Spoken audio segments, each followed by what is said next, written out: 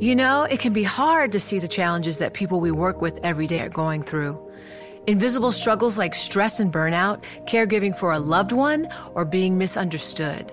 But insight, awareness, and empathy will help us better see the issues they're dealing with. And that can make us and our companies healthier too. I'm Holly Robinson Peete. Join us on The Visibility Gap, a new podcast presented by Cigna Healthcare. Download it wherever you get your podcasts. The countdown has begun. This May, 1,000 global leaders will gather in Doha for the Qatar Economic Forum powered by Bloomberg, held in conjunction with our official partners, the Qatar Ministry of Commerce and Industry and Media City Qatar, and premier sponsor QNB. Join heads of state, influential ministers, and leading CEOs to make new connections and gain unique insights. Learn more at QatarEconomicForum.com. Now, from our nation's capital, this is Bloomberg Sound On. The question that we have for Kevin McCarthy, who's soon to be Speaker McCarthy, what is his plan? I want to be clear. This is an investigation of Joe Biden, and that's where the committee will focus in this next conference. I don't always agree with the Biden administration. I've been very vocal about that, but this is a step in the right direction. Bloomberg Sound On. Politics, policy, and perspective from D.C.'s top names. I would not say we're out of the woods yet, but I am cautiously optimistic about this week being off to a good start. This has to be boring for these kids to stand up here. You're allowed to do anything you want, including go steal a pumpkin if you want. Bloomberg Sound On with Joe Matthew on Bloomberg Radio. Republicans will take control of the House. We know that. But Kevin McCarthy has yet to seal the speakership. Welcome to the fastest hour in politics as the new majority in the House selects leaders and crafts an agenda, along with a lot of investigations. We're joined by a member of the caucus tonight, Congresswoman Nancy Mace, Republican from South Carolina, just reelected, with a lot to say. Later, new calls on Congress to stop a possible rail strike from happening just in time for Christmas. We'll have the latest with Art Wheaton of Cornell University School of Industrial and Labor Relations, figure out the sticking points here. Analysis from our panel, Jeannie Sheehan Zaino, Bloomberg Politics contributor and Democratic analyst, along with Republican strategist Lester Munson from BGR Group. There was a breaker late today, news from the Supreme Court that we should hit right off the top, clearing the way for a House committee. This is the Ways and Means Committee, to get 6 years of Donald Trump's tax returns. Pretty interesting here, without explanation or any public dissents. The court rejecting the former president's bid to block the IRS from turning over the documents. This goes back a couple of years now. House Ways and Means, of course, pressed with, why do you need these tax returns? They say it's in the name of legislation, which it needs to be in this case for a congressional committee. They'll help them craft legislation on presidential documents and accountability or something along those lines. A lawyer representing the former president of the Supreme Court did not immediately respond to emails requesting comment. But the timing here is important, of course, as the Republican majority prepares to take hold. The Trump legal team was asking that these remain sealed until the next Congress begins. And, of course, it wouldn't go very far at that point with a Republican-led House Ways and Means Committee.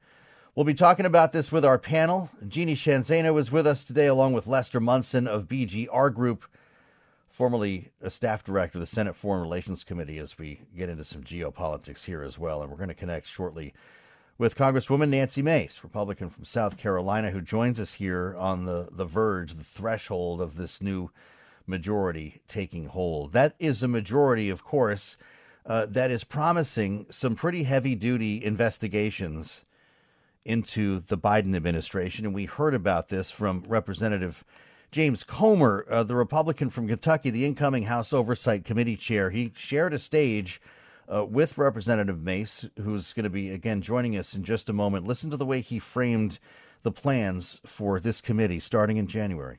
The Biden family's business dealings implicate a wide range of criminality, from human trafficking to potential violations of the Constitution. In the 118th Congress, this committee will evaluate the status of Joe Biden's relationship with his family's foreign partners and whether he is a president who is compromised or swayed by foreign dollars and influence. I want to be clear. This is an investigation of Joe Biden, And that's where the committee will focus in this next Congress. It's pretty tough stuff. And of course, Kevin McCarthy has his own plans as well, and he's gone down to the border, which we're hearing about today from both sides of the aisle, back to the southern border, and the White House had plenty to say about that during the briefing today. We compare notes with Lester Munson, again, principal at government relations firm BGR Group, who is with us on Bloomberg Sound On. Lester, thanks for being here. As this new majority in the House comes together, how much of a third rail will these investigations be? You know, I was a House staffer when the Republicans took over in '95 and launched about a dozen investigations into the Clinton administration. Some of them certainly were merited, some of them maybe a little less so. The net effect of them was pretty marginal in terms of learning much about the Clinton administration and having any kind of salutary impact on public policy. So I think the Republicans here should move with caution and a little bit of humility.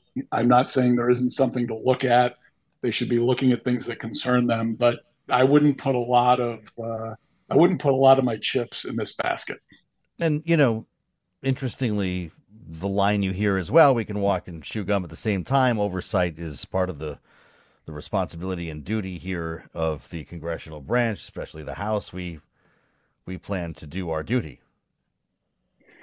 Yeah, but you get into a fever pretty quickly, as folks may have noticed in politics in our country in the last few years, and you tend to only be able to focus on a certain number of things. I think far better for congressional Republicans to offer an alternative vision on policy and approach than the Biden administration. The Biden administration's had trouble on a number of key issues: crime, the border, the economy. Goodness gracious, I would be much more optimistic about an agenda that included positive suggestions on how to solve these really deep problems we have in our society, instead of focusing on this kind of gotcha hearings and that kind of thing. Right.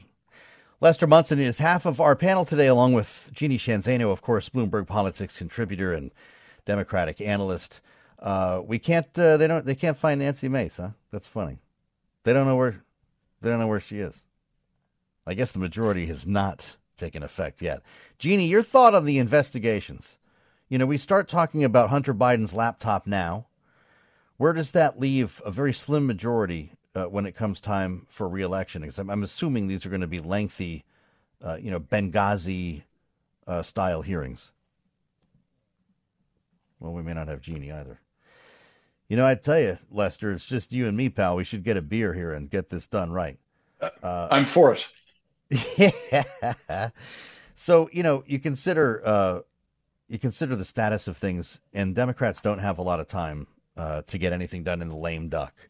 What's important at this point? Is it same-sex marriage, or has that been punted into the new year? Same-sex marriage, is a fraught issue. It's going to help their base. I'm not sure it's going to set them up for success down the road and taking back the House and defending the White House in 2024. I think better for the Democrats to focus on the economy. This is their big weak spot, on addressing and then on buttressing the Biden administration's great success in Ukraine and making sure the president has the resources he needs to continue that policy and to be able to help the Ukrainians prevail over the Russians. So those are the two things I'd be focusing on if I were the outgoing Democratic majority. Interesting. And how difficult does the debate get to be around Ukrainian funding, say, come January, when you have members of the Republican caucus? And I realize it's at this point a fairly small number, but the Marjorie Taylor Greenes and Matt Gaetzes are saying not one more dollar. This is a refrain. And of course, Kevin McCarthy said no more blank checks. Is that just tough talk right now to try to sound like you're fiscally responsible, or does that actually change policy? Well, I suspect some members are going to vote that way. They're not going to vote for any more money. I think they're a small minority. I don't think they're going to win. But there is kind of an existential question here for the new House Republican leadership, which is, are you going to be willing to work with Democrats, get Democratic votes to approve something that you're in favor of. I think Kevin McCarthy, at the end of the day, wants to provide assistance to the Ukrainians in a way that will help them win. Yeah. Is he going to be able to work with Democrats to get those votes, to get that achieved without undermining his leadership role in the Republican conference? That's a big question. Sure it is. He has to look like he got something too, though, right? Are there strings attached to that money, something that maybe we haven't heard about yet? Well, I think there'll be a lot of talk about oversight and making sure the money is well spent. And that's good. That's fine. That should be done. We actually have a lot of mechanisms in place that make sure those things happen. I think taxpayers should be reassured that money that goes to the State Department and our other aid agencies is actually pretty well spent and achieves the goals that we want it to achieve. Mm-hmm. But talking about that is a good thing, and reassuring the American people that we're not just doing this on a lark, and we're making sure the money is doing the right thing. That's important for politicians to be engaged in. And I think it's a fair thing to talk about. Is it silly to try to force a conversation about the debt ceiling, or is that's just Kevin McCarthy most likely's problem to own next year? Well, I think it's also President Biden's problem to own. Right. This is going to force a negotiation between the two parties to get to a compromise on some key issues. I don't know. We don't think anyone knows what they are yet. Maybe it's the budget. Maybe it's something else. That's not so bad. I know our friends on Wall Street and at Harvard Faculty Club tend to get upset about this, but yeah. if it's something that drives the two parties together to kind of force them to come to a compromise, maybe that's not so bad. Which begs the big question here. Does a divided Congress force cooperation or encourage division? Well, we're going to find out, aren't we? I think what we're going to see both. We're going to see the parties fighting over the Hunter Biden laptop and other topics that maybe aren't so important to normal Americans, but then they're also going to be agreeing on things that are kind of below the radar and don't get attention from Bloomberg and other sources necessarily, because it's not that controversial, whether it's entitlement spending or basic programs that everyone kind of believes in. There's, like 95% of the stuff we all kind of agree on. Yeah. It's that 5% we're fighting on that gets the news. Yeah, we hate to be we try to be as wonky as we can here. I think you know that, Lester, and we'd be a part of the problem. I do. That's why you're here, of course.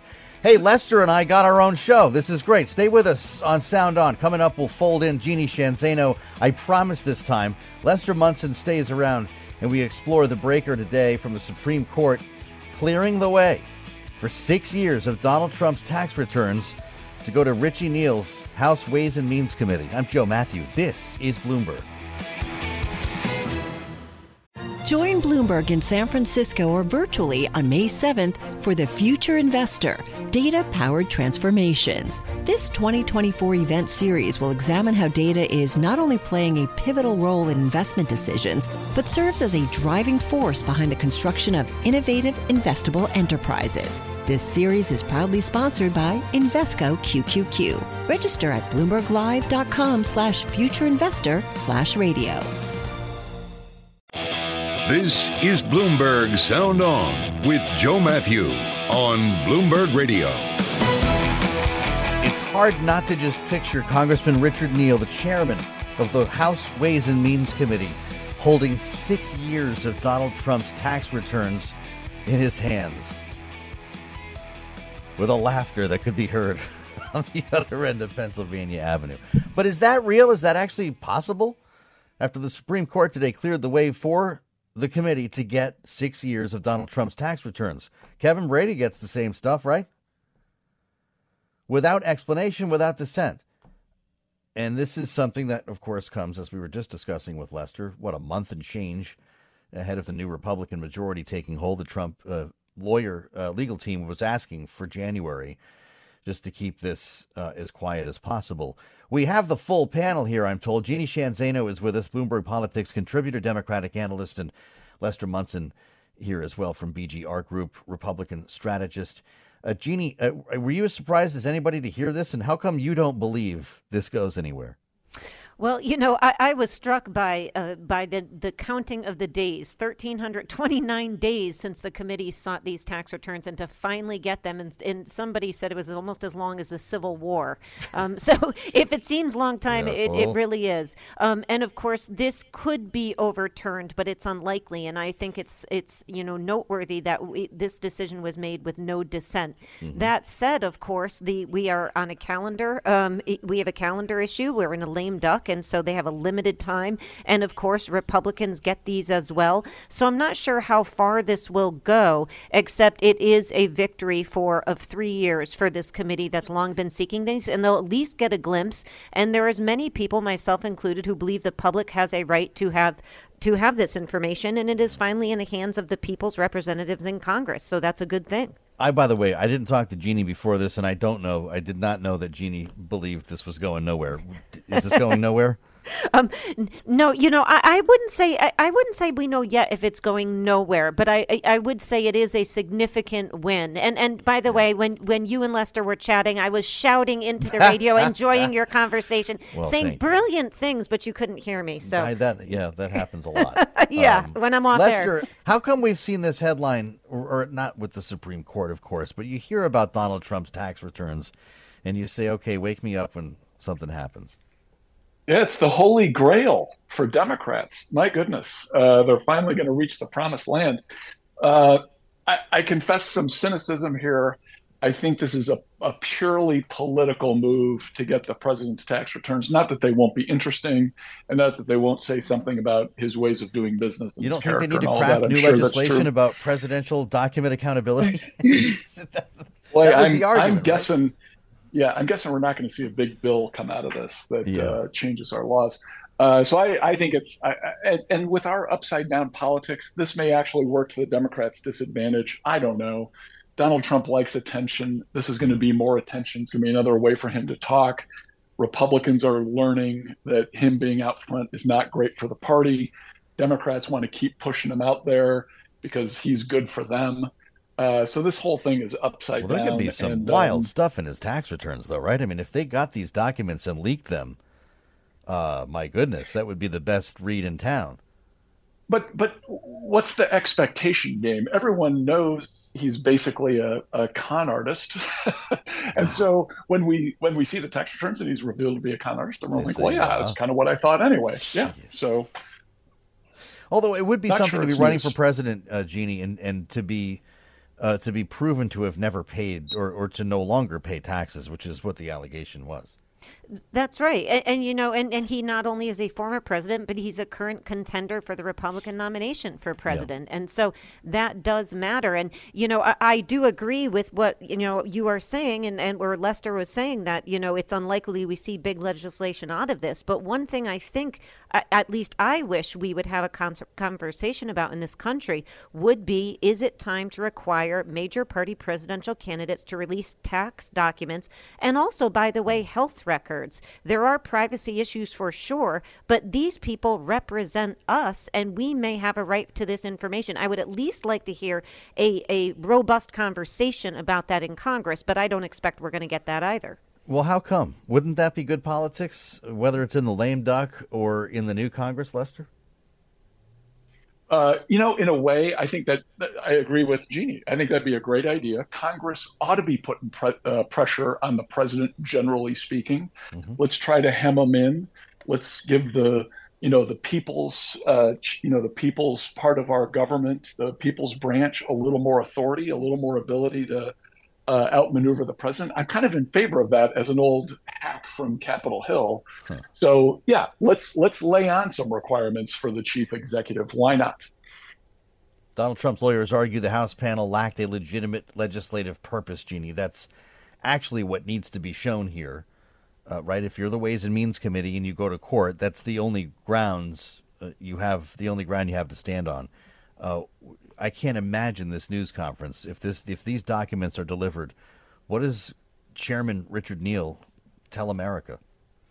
You know, I think he's going to tell America the reason why it was so important and why they fought for, 3 long years, 1,300 plus days, as long as the Civil War, to get these. And I hope he says it has less to do with Donald Trump specifically than it does to do with the work of this body, which is oversight and legislation in the interest of the American public. And of course, the lame duck won't be able to do that. We'll see if it's picked up in the Republican Congress. But I hope that's what he says and makes it not personal to Trump, but in our interest as the people's body. Of course, if there's nothing in there and he opens it up, he looks like Geraldo Rivera at Al Capone's grave.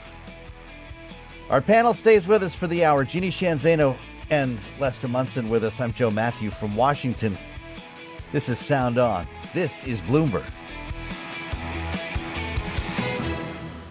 I'll tell you what, if there is a rail strike, the blame game in Washington will be fierce. I say that as several powerful industry groups, and you can read about this on the terminal, of course, are urging Congress to step in and prevent this strike. This is the same one we were talking about August, September. Now, just in time, it's like, the sequel to The Grinch kind of a thing. Although these workers have very legitimate concerns, we are still talking about it. And not only are they asking Congress to get involved, there's a lot of pressure on the White House to do more here. And in today's briefing, a lot of questions about, well, how involved are you? Where's Marty Walsh? How about the president? Here's Press Secretary Karine Jean-Pierre. This is the third time I'm saying he's been directly involved. You're talking about one union president. There are 12. So you're talking. You're talking about one. I said I'm not going to provide any details at this time. The administration, more broadly, has been also in touch with parties. Yes, the president has been clearly. He's been he's been briefed, but he has actually been directly involved. Not going to get into more details on that. But you're talking about one president out of 12. One president of one union is what she's saying there. 12 unions. Just so this isn't complicated at all. Now, if Congress does get involved, they can't do anything about this, of course, until they get back from their Thanksgiving break. So let's not hold our breath right now, but understand a little more about it as we're joined by Art Wheaton, Director of Labor Studies at Cornell University's School of Industrial and Labor Relations. Art, here we go again, but I guess it never really stopped this way. Can you explain exactly how we got here again? A lot of people thought this was resolved with a so-called tentative deal that had been announced a few months ago. Well, they've been negotiating for more than 2 years to try to get an agreement. And the tentative agreement, which was reached with the help of President Biden, Marty Walsh, Secretary of Labor, Secretary of Transportation, Secretary of Agriculture, all involved in trying to resolve this dispute. And they came up with an agreement, a tentative agreement that needs to be ratified by the members. The agreement they came up with solved almost all of the financial problems or financial issues. This imminent strike or potential strike is all about a changing in the attendance policy that was unilaterally implemented by the railway companies. So that's the big issue that wasn't settled in before. So they added one more flexible day, and that wasn't seen as enough. Got it. Right. And this was because people were getting fired for going to the doctor. Correct. And they had people literally dying while they were driving or, operating the train because they couldn't get a day off to go to the doctor and died of a heart attack. You've had lots of people miss their families' funerals because they couldn't get the time off. What do you make of the reaction from the White House here? They've made clear, the press secretary today, that Marty Walsh has been involved, that Joe Biden has, but would not answer questions about at what time or how frequently. This one president, again, you heard her reacting to, is complaining that the administration needs to get more engaged now. Well, the way it works for labor law in the United States is there's nothing that says the company ever has to say yes. So that can be pretty frustrating. So they exerted a lot of different pressure for all the names and the people that we talked about, but there's nothing here that the president and his secretaries can force on the railway companies to change their attendance policy. There is, however, something that Congress can do. So President Biden gave a 30-day pause. They had them go back and renegotiate. They offered up a tentative agreement, but there's really not a whole lot President Biden can do individually except lobby or try to persuade the rail companies to change their what is seen as a draconian attendance policy. Congress can and will step in if they go out on strike. Yes, and we've seen this happen before, but it would not be preemptive, is your point. Correct. So under the Railway Labor Act, so probably 90% of the people that are in unions in the United States are either under the National Labor Relations Act or under a private or a public sector act. The planes, trains, and automobiles are under the Railway Labor Act, and that's where this one falls onto. And that's why some of the remedies are quite different and strange as compared to other labor law. Well, it brings us back to September and the questions we were asking Democrats here. How do you blunt an effort like this to avoid the economic impact of a strike, but also be the Labor Party? Well, they've done what they can. They brought them to the table. So you would think the railway companies would feel at least some amount of pressure by having to speak in the White House with all of the different secretaries. But there's still nothing in the U.S. labor law that can force management to say yes. And I think they're trying to exert pressure, but there's nothing like a tragedy and a catastrophe to help change the thinking. If they do happen to go out on strike, that will start to change some of the calculations. And all of this will wait until the voting is done in Georgia. Oh, man. It sounds like you could see this happening this time around. Yes, but also you got to remember that one of the few powers that a union has is not just necessarily to strike, it's the threat of a strike that can be very persuasive. Sure. And sometimes negotiations go to the very last minute. It is not unusual for the contracts to get settled at 11:59 p.m. for a contract that expires at 12 midnight. So those types of things happen in bargaining, and you have to be prepared for it. But you have to remember that at the bargaining table, it's the union members that have to vote on it and agree to it.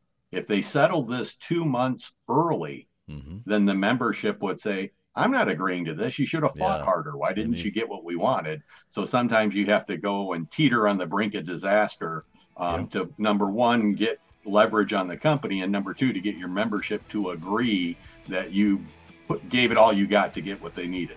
He knows. He was a labor negotiator. Art Wheaton, thank you for bringing us to school on this from Cornell School of Industrial and Labor Relations. All this on the brink of the holidays. And we'll reassemble our panel next for the politics. I'm Joe Matthew. This is Bloomberg.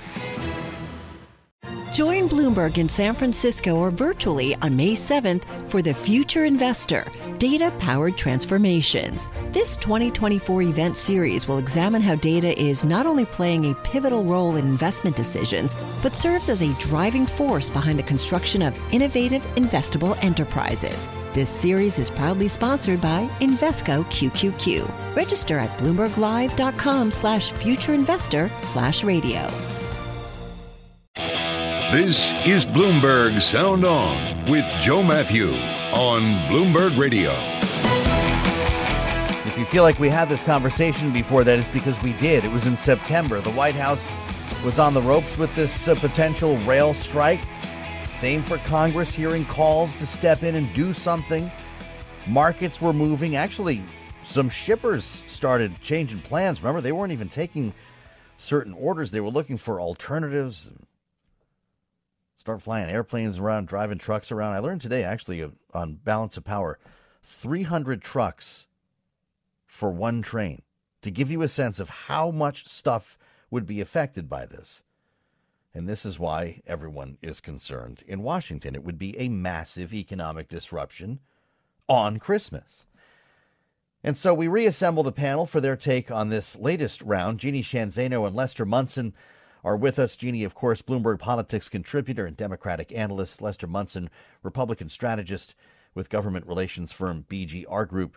Jeannie, this is not what this White House needs now. I mean, the impact on supply chain and inflation would be a non-starter politically. It would, and it puts them in a real difficult situation because, of course, the reality is that would put them in a terrible situation as we face the holidays economically. But on the flip side, as you look, and I will quote Nancy Pelosi here, railroad companies are making obscene profits on the backs of these workers, and you should not get fired for staying home when you're sick. So is the administration going to push through this agreement that was made, try to get Congress to push that through? Are they going to try to push the corporations to really man up, woman up in a way and give workers what they need? Because this is absolutely an insane and a cruel system that these workers are being subjected to, and it's got to be addressed. And now is the time for them to do it. But the White House has, of course, facing this inflation crisis, and it's going to be really difficult to do. Well, you certainly think that Marty Walsh, the labor secretary, knows all of this, Jeannie. If he's a union guy, aren't you surprised he hasn't been able to crack this? I mean, we thought we had a deal. Yeah, I mean, and the reality is that Joe Biden went out and celebrated that deal when, in fact, it still had to be approved by the workers, these 12 unions. And one by one, I mean, it's sort of been in the back pages of the news. Many of these unions that have voted have said this doesn't go far enough. And as you were just talking about with your guest, one more flexible day is not enough. And I urge people to read the reality of the situation. I mean, he talked about people dying, missing funerals. They cannot take a day off from work even when they're sick. And that is no way to treat workers in this country, particularly when they are making record profits, and they have been. Lester, the president claims to be, or certainly strives to be, as he says openly in his speeches, the most labor-friendly, the most union-friendly administration in history. How come this White House can't make a difference here? Well, maybe Democrats have lost their feel for private sector unions. They're pretty enthralled with public sector unions these days. Maybe they've tilted a little bit too far in that direction. And as Jeannie points out, the president was taking credit for this deal before the election. He's already kind of done his victory dance. It looks bad now that his deal for these folks was not what they thought was good enough. So the White House is going to reap a little bit of what it has sowed here. In what way? Especially if Congress steps in and stops it. Doesn't that save the White House? It does and it doesn't. There's a real battle here in this country over private sector union workers politically. Republicans are making a better case to this demographic than they have in decades. And I'm not saying I'm necessarily in favor of that, by the way, but this is where the Republican Party is going.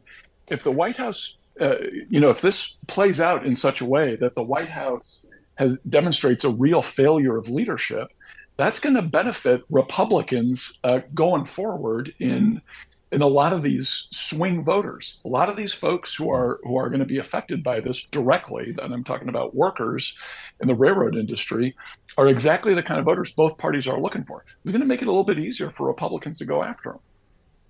We'll keep you posted on this. Obviously, this could break before December gets here. That's when the deadline is. And we'll keep tabs on this. But I'll tell you, Jeannie, this is not a conversation that Joe Biden wants to hear people having about his administration. It just runs against everything that he says.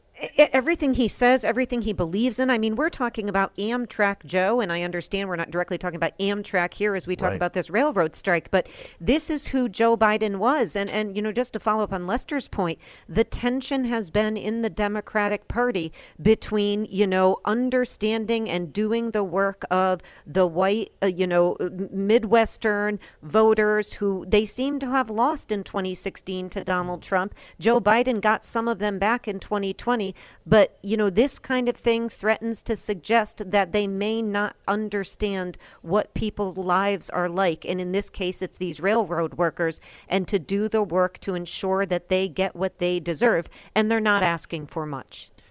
Meanwhile, on the southern border today, the man who would be speaker, Kevin McCarthy, shows up in El Paso, and it was known he was going to make the trip. It wasn't known exactly what he would say. Here it is. Our country may never recover from Secretary Mayorkas' dereliction of duty. This is why today I am calling on the Secretary to resign. He cannot and must not remain in that position. If Secretary Mayorkas does not resign, House Republicans will investigate every order, every action, and every failure will determine whether we can begin impeachment inquiry. There you go. Which brings us back to where we started this hour with investigations and, yes, apparent impeachment plans, certainly for the Secretary of Homeland Security. It's been suggested for the President of the United States, along with the Attorney General. Ahead of his arrival, or at least ahead of the news briefing, Karine Jean-Pierre, the White House press secretary, was asked about his trip to the border. They were ready for it. Here she is. The question that we have for Kevin McCarthy, who's soon to be Speaker McCarthy, what is his plan? What is he doing to help the situation that we're seeing? What is his plan? He goes down there and he does a political stunt, like many Republicans do, that we have seen them do, but he actually is not putting forth a plan to help us, deal with an issue that we're all seeing, that you all are reporting. And I mean, one of the things he can do is he can go to Texas Senator Ted Cruz or any members of the Republican caucus from Texas who voted against the president's request for record funding to support the hardworking men and women at the Department of Homeland Security. It's a pretty good answer, Lester, when you consider the voting record here. But is this a stunt for Kevin McCarthy, or is he doing exactly what voters want him to do? Well, it's definitely a stunt, but we have a politics of stunts now, and that doesn't necessarily make it illegitimate at all. The January 6th commission hearings, to some extent, can be characterized as a stunt. They had some impact. So just because it's a stunt doesn't mean it's bad. Can Kevin McCarthy's message prevail? I think the White House has some definite weaknesses here. Their record on security at the border is not very good. And there's a lot of questions about the policies and what they're carrying out. So a little bit of daylight and sunlight from the legislative branch, I think, might be a good thing here. But at the same time, Republicans are going to be in the majority. They do need to suggest alternative policies that could work. I think they will do that. But like, the White House is not wrong to say, what's your plan? Fair enough. And I tend to think that the January 6th committee made a greater contribution to history than this trip to the border. But I get your point here. Jeannie, what's the Biden administration do on immigration reform, border security for the next 2 years when no one has an appetite for comprehensive legislation? They should listen, to people like Governor-elect Katie Hobbs in Arizona, who is out talking about the fact, very calmly, not quite as draconian as Kevin McCarthy, about the fact that Democrats really have to go visit the border and see what is going on there. So it is about a stunt. Because there is a crisis. Well, she's right. She's right. There is a crisis at the border. That is absolutely true. Joe Biden has said it himself. Right. So they need to listen to Democrats like her who are saying, this is a challenge for us here and it needs to be addressed. Now, to your point, there is no appetite in Congress and hasn't been for decades to address this crisis. And Biden is right. He put forward the Citizenship Act in January 2021. It never passed. And they're right to ask Republicans what they're going to do. But beyond that, they really do have to at least do a better job of showing that they are caring about this issue and taking steps to address it, because it is something that, really most Americans give the administration low marks on. They inherited this crisis, but they are in control, and they do need to at least take steps to address it. You can't have Democrats like Katie Hobbs criticizing them, and others at the Texas border and elsewhere, Democrats who say they're not doing enough. I know that, Lester, this wouldn't get through the Senate, but will Republicans in the House impeach Alejandro Mayorkas? That's a great question. If the speaker says they're going to pursue that, it seems to me like there's a decent chance they'll try to do that. The Senate, as you point out, the Senate won't convict. I do want to disagree with Jeannie on one thing. I'm not sure the Biden administration inherited this. The Trump administration did have, although it didn't build the wall that it said it was going to, their policies on the border did lead to fewer crossings than the current administration. So this is a new development. Yeah, there are a lot of ways to talk this out, too. Also broke up a bunch of families. But, boy, this is always easy to talk about. Lester Munson, thank you. Jeannie Sheehan Zaino, our panel. This is Bloomberg. From Silicon Valley to Wall Street, the promise and perils of artificial intelligence are playing out on the world stage. But what will the next phase of AI adoption look like? Which companies, from big tech to startups, will dominate? And where do the risks and unintended consequences lie? I'm Emily Chang. Join me at Bloomberg Tech in San Francisco, May 9th, to answer many of the industry's burning questions, alongside Snap's Evan Spiegel, Xbox President Sarah Bond, OpenAI's Brad Lightcap, top researcher Dr. Fei-Fei Li of Stanford, and many more. More details and just a few tickets left at Bloomberg.com/TechSF.